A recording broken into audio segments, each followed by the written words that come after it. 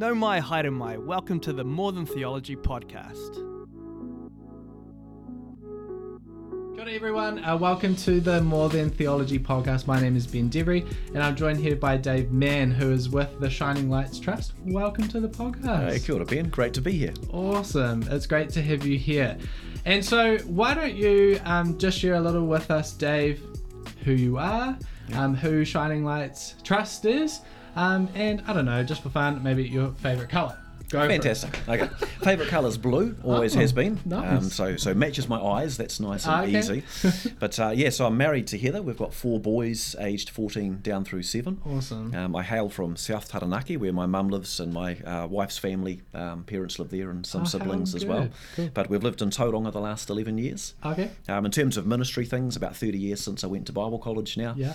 Late Law College, and then spent 7 or 8 years in outreach ministry, 9 as a pastor in Singapore, and back in New Zealand for 11 years. Cool. The current work is under the banner of the Shining Lights Trust. Great. So we're a strategic think tank that look at the outreaching efforts of the church as a whole to identify gaps and bring innovation into those spaces. We don't mind who does the innovation. The mission that we feel is to see that it happens. Okay. And who gets credit or whose name it's under makes very little difference. Cool, man. But so got about probably 15 different innovations that we've done the last decade, along with a ridiculous amount of travel. So that's us. Yeah. That's you. Cool, man. That's awesome. So primarily we're going to talk about evangelism today. And so I thought we'd just start with a bit of an icebreaker. Who is your evangelism hero? Now, this could be someone from the Bible, or it could just be someone today or in the past that you really look up to. Go for it. It might sound cliche, but it is Jesus. Okay, yeah. Why is it Jesus? Because he's a conversational expert. Okay. And so if we analyse him rather than from a teaching moral point of view, if we look at his ability to relate to people as individuals, he has no set method for his communication. Whether a person is pre-faith or faith, the methodology is the same. He engages conversations with an ear open to the Holy Spirit. Cool. He identifies people's motives. He relates differently to people who are interested, like Nicodemus, as compared to people who are suspicious and untrusting, like the Samaritan woman, through to people who are truly hostile, like those asking him awkward questions, who he just fobs off rather than even engaging with them. Right, okay. He knows how to tell a story that he never explains to a crowd. We often miss that. I think that's pretty wise. He knows how to say nothing. He knows how to talk about people to their face without them knowing for sure that they were the ones that he was talking about. Right, okay. But he also knows how to get to the heart of a matter and to discern a situation and to help a person take a step forward in their journey of faith from where they are. That's so cool, man. Just from a skill and relational point of view, he's truly the man. Quite separate from our faith, by which, of course, we believe by faith that he's also the man. Yeah. So, a great answer. 10 out of 10. You can't go wrong with Jesus. Jesus. I'm sure Jesus of Nazareth is stoked with that answer, so well done, Jesus. Cool, man. So let's launch into some questions. Some less cool questions. I feel like that's it. I feel like someone's got value out of that. Jesus. If you've got value out of that, leave a like, leave a comment, subscribe. We love it.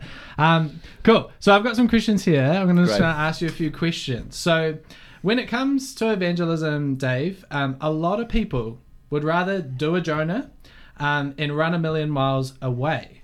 You are not like that. So were you always enthusiastic about evangelism, or was it something that you grew into? I would say that people want to run a million miles because we've created a concept of evangelism that is divorced from the approach of Jesus.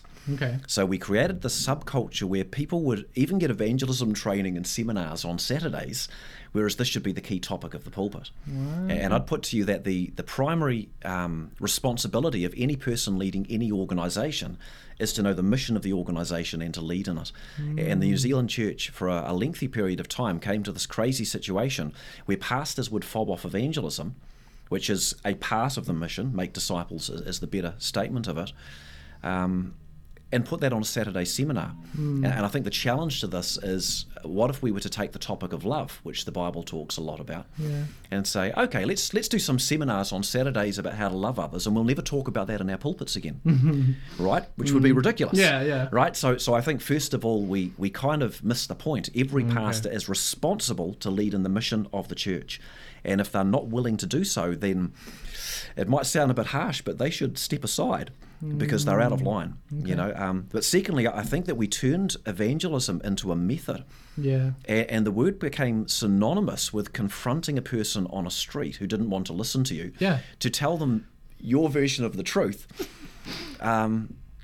And we're now in a multi-religious society in terms of how people believe. Most would be, you know, in the post-Christian, non-Christian kind of demographic as far as their beliefs go. And we're accosting them awkwardly to tell them what we think the truth is, and we're completely missing the mark. So I think the average person being forced into one of those, I was going to call them silly seminars, you know, they might have a place, but it's about how we approach it. Is looking at it and going, oh, God, help me. They're about to force me to go and speak to a stranger on the street, and I'm still struggling to talk to my friends. In which case, we've really missed the mark. If we were to redefine it, is the goal that we share the gospel? And just to be provocative, no. Well, it is, but it's much bigger than that. And I love the way that David Geisler, who's the son of Norman Geisler, the apologist, puts it. He says, our goal is to help people every day and in every way to take steps toward Jesus. Cool, man. So if a person's miles from Jesus and we're trying to tell them about Jesus, they don't even think God exists yet. You know, is this really going to make sense to them? So if with a conversational approach like Jesus, we begin to ask questions, it's the heart motive that needs to be applauded. I want to encourage a person toward faith in Christ, but we've got to bring it back and find where they're at and help them take that next step. Yeah, that's awesome. How would you, like, you said taking, like, steps. Like, so, I mean, what do you see, how does that practically look? Like, how would you help someone take some steps towards Jesus? Yeah, I mean, for me, I was discipled, came to faith in my teenage years, and I was discipled into this church culture where evangelism was telling people kind of a script, and it never really gelled for me, and it always felt awkward. And so I had this God changed my life. I am so grateful to God. I can't not believe in God. My life was literally changed by coming to faith in Christ. Some supernatural being I can't see touched me, and I knew that I was loved. I was transformed inwardly.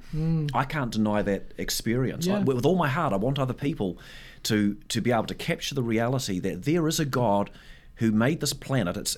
I mean, if you think the microphone or this camera we're looking into is technical, look at a human cell. This world has been created, and with all my heart, I believe that the God who sits behind this world, despite all the crap and suffering, is a God who's genuinely loving and good. And the Bible makes sense of that and explains how those problems are reconciled. I want people with all my heart to know that.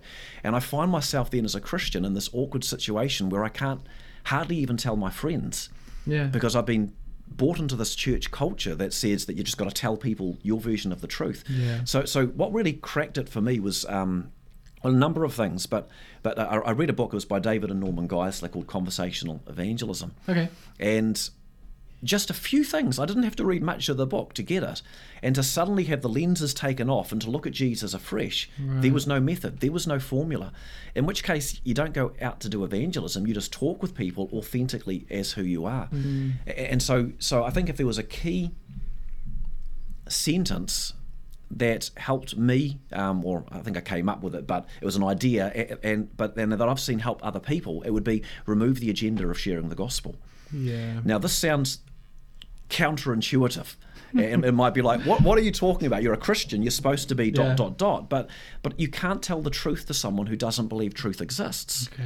So the question is, what can you do? And the answer is, you can ask a question, and you can engage, and you can discover where the God journey is at in their life and encourage them a step forward. And that's a respectful approach. I mean, I'm a Christian. I can out myself as a Christian anywhere. If I have a DNA of trying to tell you my belief with the hope that you will change, you will know it by my body language before I have spoken. You know, when a salesman comes up to a person on the street, they don't so much these days, but if you just imagine, how long does it take before you know the salesman coming up on the street is a salesman? Yeah. You know before they've spoken, because it's in their language that there is intent. There's an intensity. So if we can chill out and take a selfless interest in people, hey, just out of interest, I've never asked you before, Ben, but do you see yourself as a spiritual person? You know I'm Christian, right? Yeah. You know, there's no DNA in there that's saying, I'm about to preach at you. Yes. And when you ask your first question, sometimes, you know, the old school way of approaching it, which suited 50 years ago because culture was different, suddenly will dump on you everything, because I'll go, oh, thank you, Lord, I've got an opportunity to tell him everything, and then I'll go for the jugular. Whereas if it's a conversation, I might just say, hey, look, great question, why do you ask? And look at Jesus, good teacher, what must I do to inherit eternal life? Jesus looks at the fella, sort of sniffs him and says, nah, something's off. Jesus could have answered that question, simple question, but he restrained from answering the question because he thought, I don't know the motive of this man yet, and I'm not quite feeling it. So why do you call me good? No one's good but God. There was probably a bit of tongue-in-cheek. There was probably a bit of a smile at the edge of his mouth, you know, and he engaged to try and find the heart of the man. And in that case, for those, you know, listening who know the scriptures, you know, they'll know that Jesus then did go for the jugular, because it turned out the man had pride in his heart and thought he was better than everyone. So Jesus thought, right, the revelation that you need is to know that you're actually no better than anybody else. You're a sinner like every person who needs to come to a God who's more than happy to forgive. So asked a question which, you know, demolished the poor man. Oh, I love that. You know, but yeah, so the whole idea of being nervous, remove the agenda for a while. It doesn't mean forever, but where we have to start is not telling people our version of the truth. It's starting to discover where they're at, so that we can work out where to connect. I love that. If you're connecting with what Dave's saying, please drop a like, leave us a comment, tell us what do you think about that. Tell us your version of the truth. You tell us. I think the craziest, I hope it's all right, I'm just sharing some stories and stuff, but I think the craziest I guess moment I've ever had with with someone was on Queen Street, and I was walking down Queen Street and I kind of just got this just a feeling, you know, or I don't know if you would call it a prompting or something. I was like, oh, I'm just very aware of God on this street. And so I was walking down the street and this lady came up to me with a billboard, and I was just like, oh, you're going to try and get me to subscribe to something? Poor student, it wasn't going to happen, right? She was going to lose anyway. But she came up to me and she was trying desperately hard. But I could see that just for this lady, there was just something going on. And for me, it wasn't like, I would love to share Jesus with this lady, but I just feel like she just really needed someone to ask, how are you? I'm not going to sign your thing. I appreciate you're passionate about it, but are you okay? And she just burst into tears. Oh, getting emotional talking about it. But she burst into tears, and I just said, what's happened? What's happened for you today? And she said, you wouldn't believe it. The last person I talked to chased me into that park and was rude to her and you know, aggressive. And I was just like, that's horrible. The green man shone, and I could have just gone, I'm so sorry that happened to you, I'm gonna go. But I just said to her, would you like to cross the street with me? And she was like just crying. And I was looking around I'm like, oh my gosh, people are gonna think I've done something, you know, but I was just trying to be kind as I crossed the street with this lady. And then I just said to her, look, I don't know if you have a faith or not, but I do, and in these kind of times I just like to pray, so could I pray for you? And she was just tears streaming, and so I told her about Jesus. That's who I'm going to pray to. I want you to know. And she was just like, that's fine. And I just prayed for her, and she was just so overwhelmed that I didn't try and push anything onto her. I just asked a simple question, how are you? And it led to this amazing moment, you know, of just sharing Jesus with this lady and praying. And then I just said to her, she was like, who are you? You're so kind. And she said a crazy thing. She was like, I can feel God coming out of you. And I was just like, okay, I don't know what that means, but I'm just trying to love you. And so I just said, do you know that there are other people like me, you know, not trying to be an egg about it, but you can find these people, and they go to churches all across Auckland. Wow. It was crazy. Yeah. No agenda. Yeah. But just asking a simple question. Yeah. I don't know if you have do you have a similar experience or story? Yeah, many. And I think it's just about authentic love. That's it. It's about genuinely caring for people. And when you're authentic, you don't have a script. Yeah. You're just keeping it real. Yeah, that's it. In which case you go off script. And you can have a person like, I remember a guy asking me just outright, Christians believe everyone goes to heaven, right? Yeah. And it was in a certain circumstance, and it was awkward, right? Yeah. An awkward question. And so I said, well, that's awkward. Mm. In other words, when people think, what would I say? Because that's a really hard question. Well, I would suggest what you say is, hey, that's a really hard question. Yeah. In other words, Great. if we can get out of our pretending to be something or trying to be something, stop trying, just be who you are. Has God touched your life? Mm. Do you love God? Do you feel that He knows you? Do you have an experience? Do you feel that God speaks to you through the Scriptures? Yeah. Just tell what you've seen and heard. Great. And keep it that simple. And the nerves don't have to be there. And I think the whole thing of rejection then is key to just have a little conversation about, because let's say you were to ask me about my thoughts on cricket. Do you like cricket, by the way, Ben? I don't, but okay. I'm passionate to hear how passionate you are. Well, that's right. Well, there you go. So my point was I was actually hoping you would be, because then you could ask me and I could say I'm completely not interested, thanks, okay. right? Because it's such a long game. Yeah. My advice to all parents, as I understand it, if your child plays cricket, they'll play provincial, and they will steal all of your weekends driving long distances to go and play a game. And they're only 6 years old at that point. Yeah. What's the future of your life going to look like? So anyway, if I said that and you did love it, or vice versa, we don't have to feel personally rejected. They're not interested. Yeah. So let's just say we ask, as I have a number of people, because once I remove the agenda, I could ask a person, what do you think? Do you feel like you're a spiritual person? Yeah. And you can ask those things authentically, because you've got no intent to preach at them. You're just inquiring with no agenda yet, And they can go, oh, no, not really. In which case, you can assess the situation, because every conversation is different. Yeah.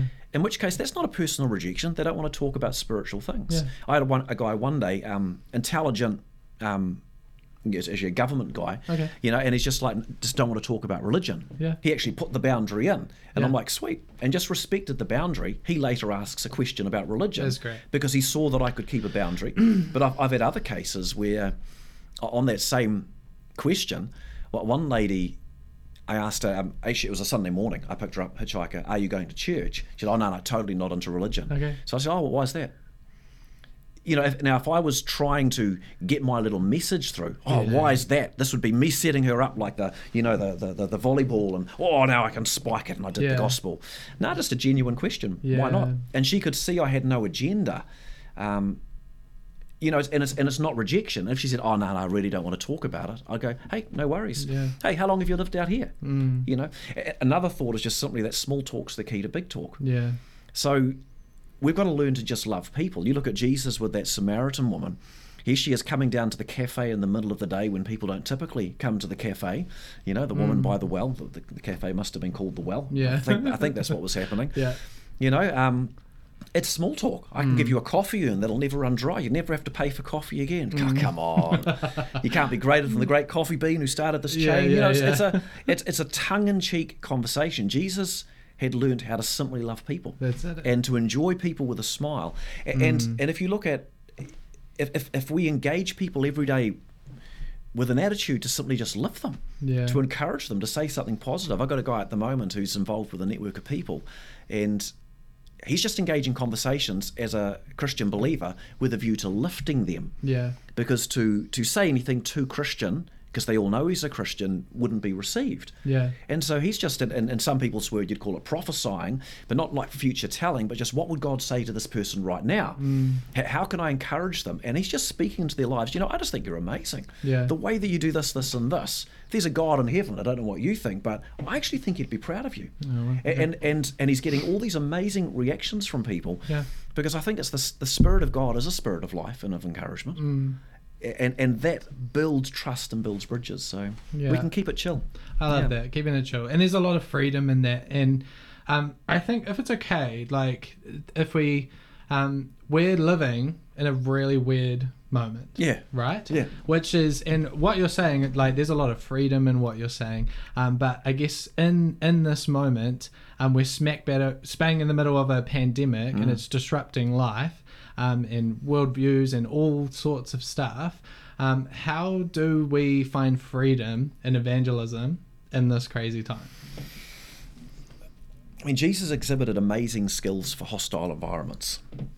So first of all, when it comes to certain questions, which we hardly even want to mention here, what's your opinion on this or your view on that? Yeah.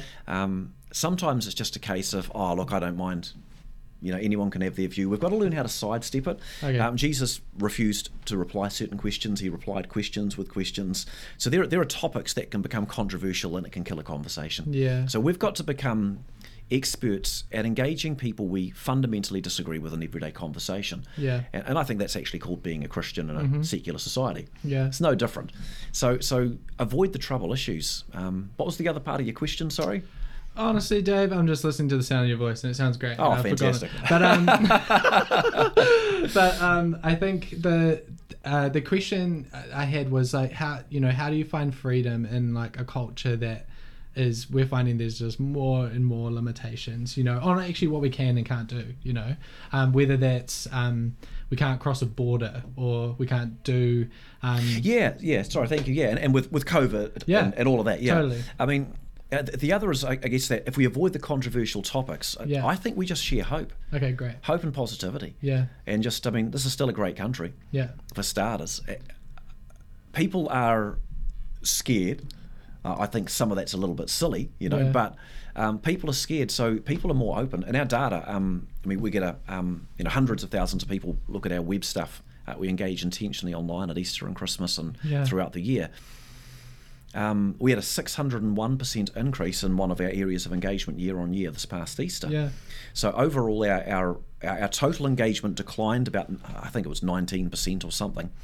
And that difference would be that the COVID lockdown the year prior, more people were online. Okay. And then if you look at the levels of engagement where a person on social media can like it or hate it, they can comment, they can share, whatever else they can do. We actually had a decrease year on year in that area. So, so however many 100,000 people did one of those things. But then within that, we had an area which was a 601% increase, and that was link clicks. Yeah. Now, if I'm online and I don't want anyone to know I've looked at something Christian, because I wouldn't want anyone to think I'm one of them, I'm not going to like it or hate it or share or comment. So like about 35,000 people did comments, for example, at Easter this year. But I'm not going to do that because you'd know I was there. The one thing I can do, though, if I'm interested, but I don't want you to know I'm there, is I can click. 601% increase in link clicks year on year. Isn't that interesting? So I would just say that as the world gets darker, the light shines brighter. Great. And so we just need to continue to tell the story of what God has done. That shares hope. And what's the evidence that Christianity is real? Look at Peter. He preaches in Acts 2 and Acts 3. For some of our great theological sermons, he was a bit of a loser, really.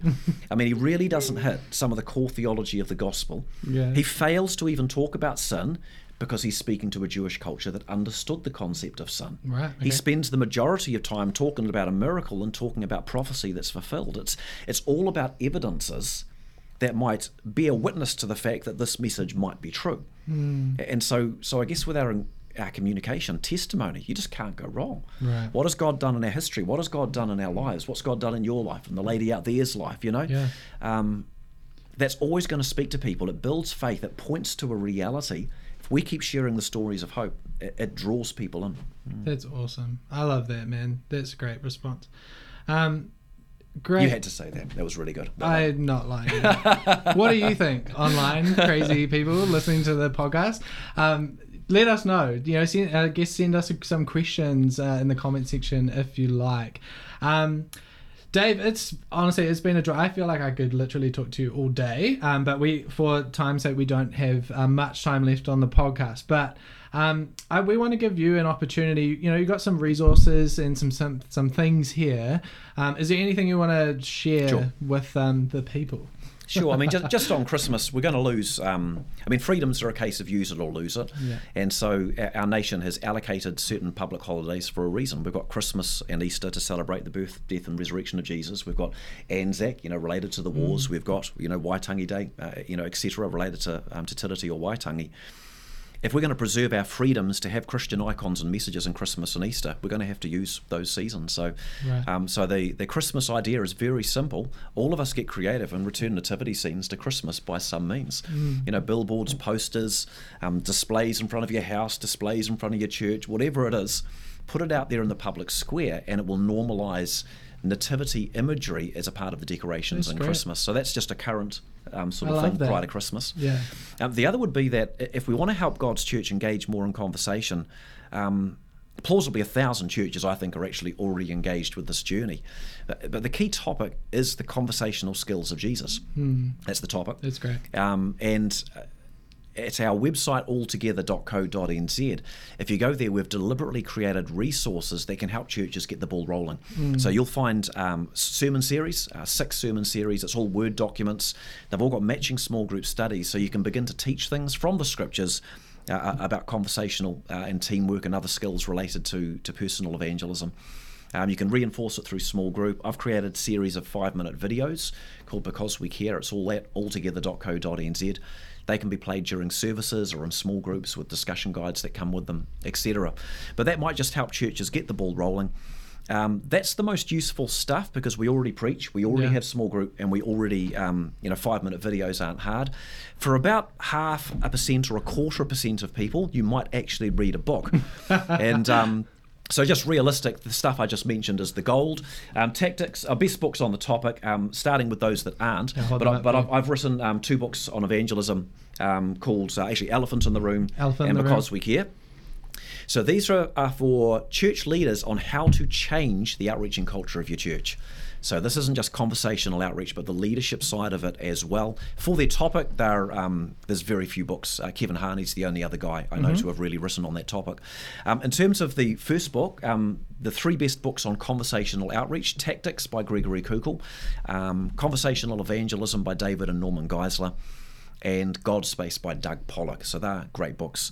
Great. And then conversational skills have to be taken to public media. So In One Spirit is a book I've written on how the church could engage more wisely together for that part of our public witness. So great. It's a myriad of resources. Awesome. And hopefully it helps the conversation continue. Yeah. Awesome. I think what we'll do, just to spice things up a little bit, drop us a comment in the comments section. We'll buy one of these books and we'll send it out to you. If you drop us a comment, we'll just choose someone randomly from YouTube. Sorry, Spotify, it's a bit mean. But we'll send this book out to you if that's okay. And if you get 100 people in your church to all make a comment, you could have 100 books. That sounds fantastic. One person will win one book.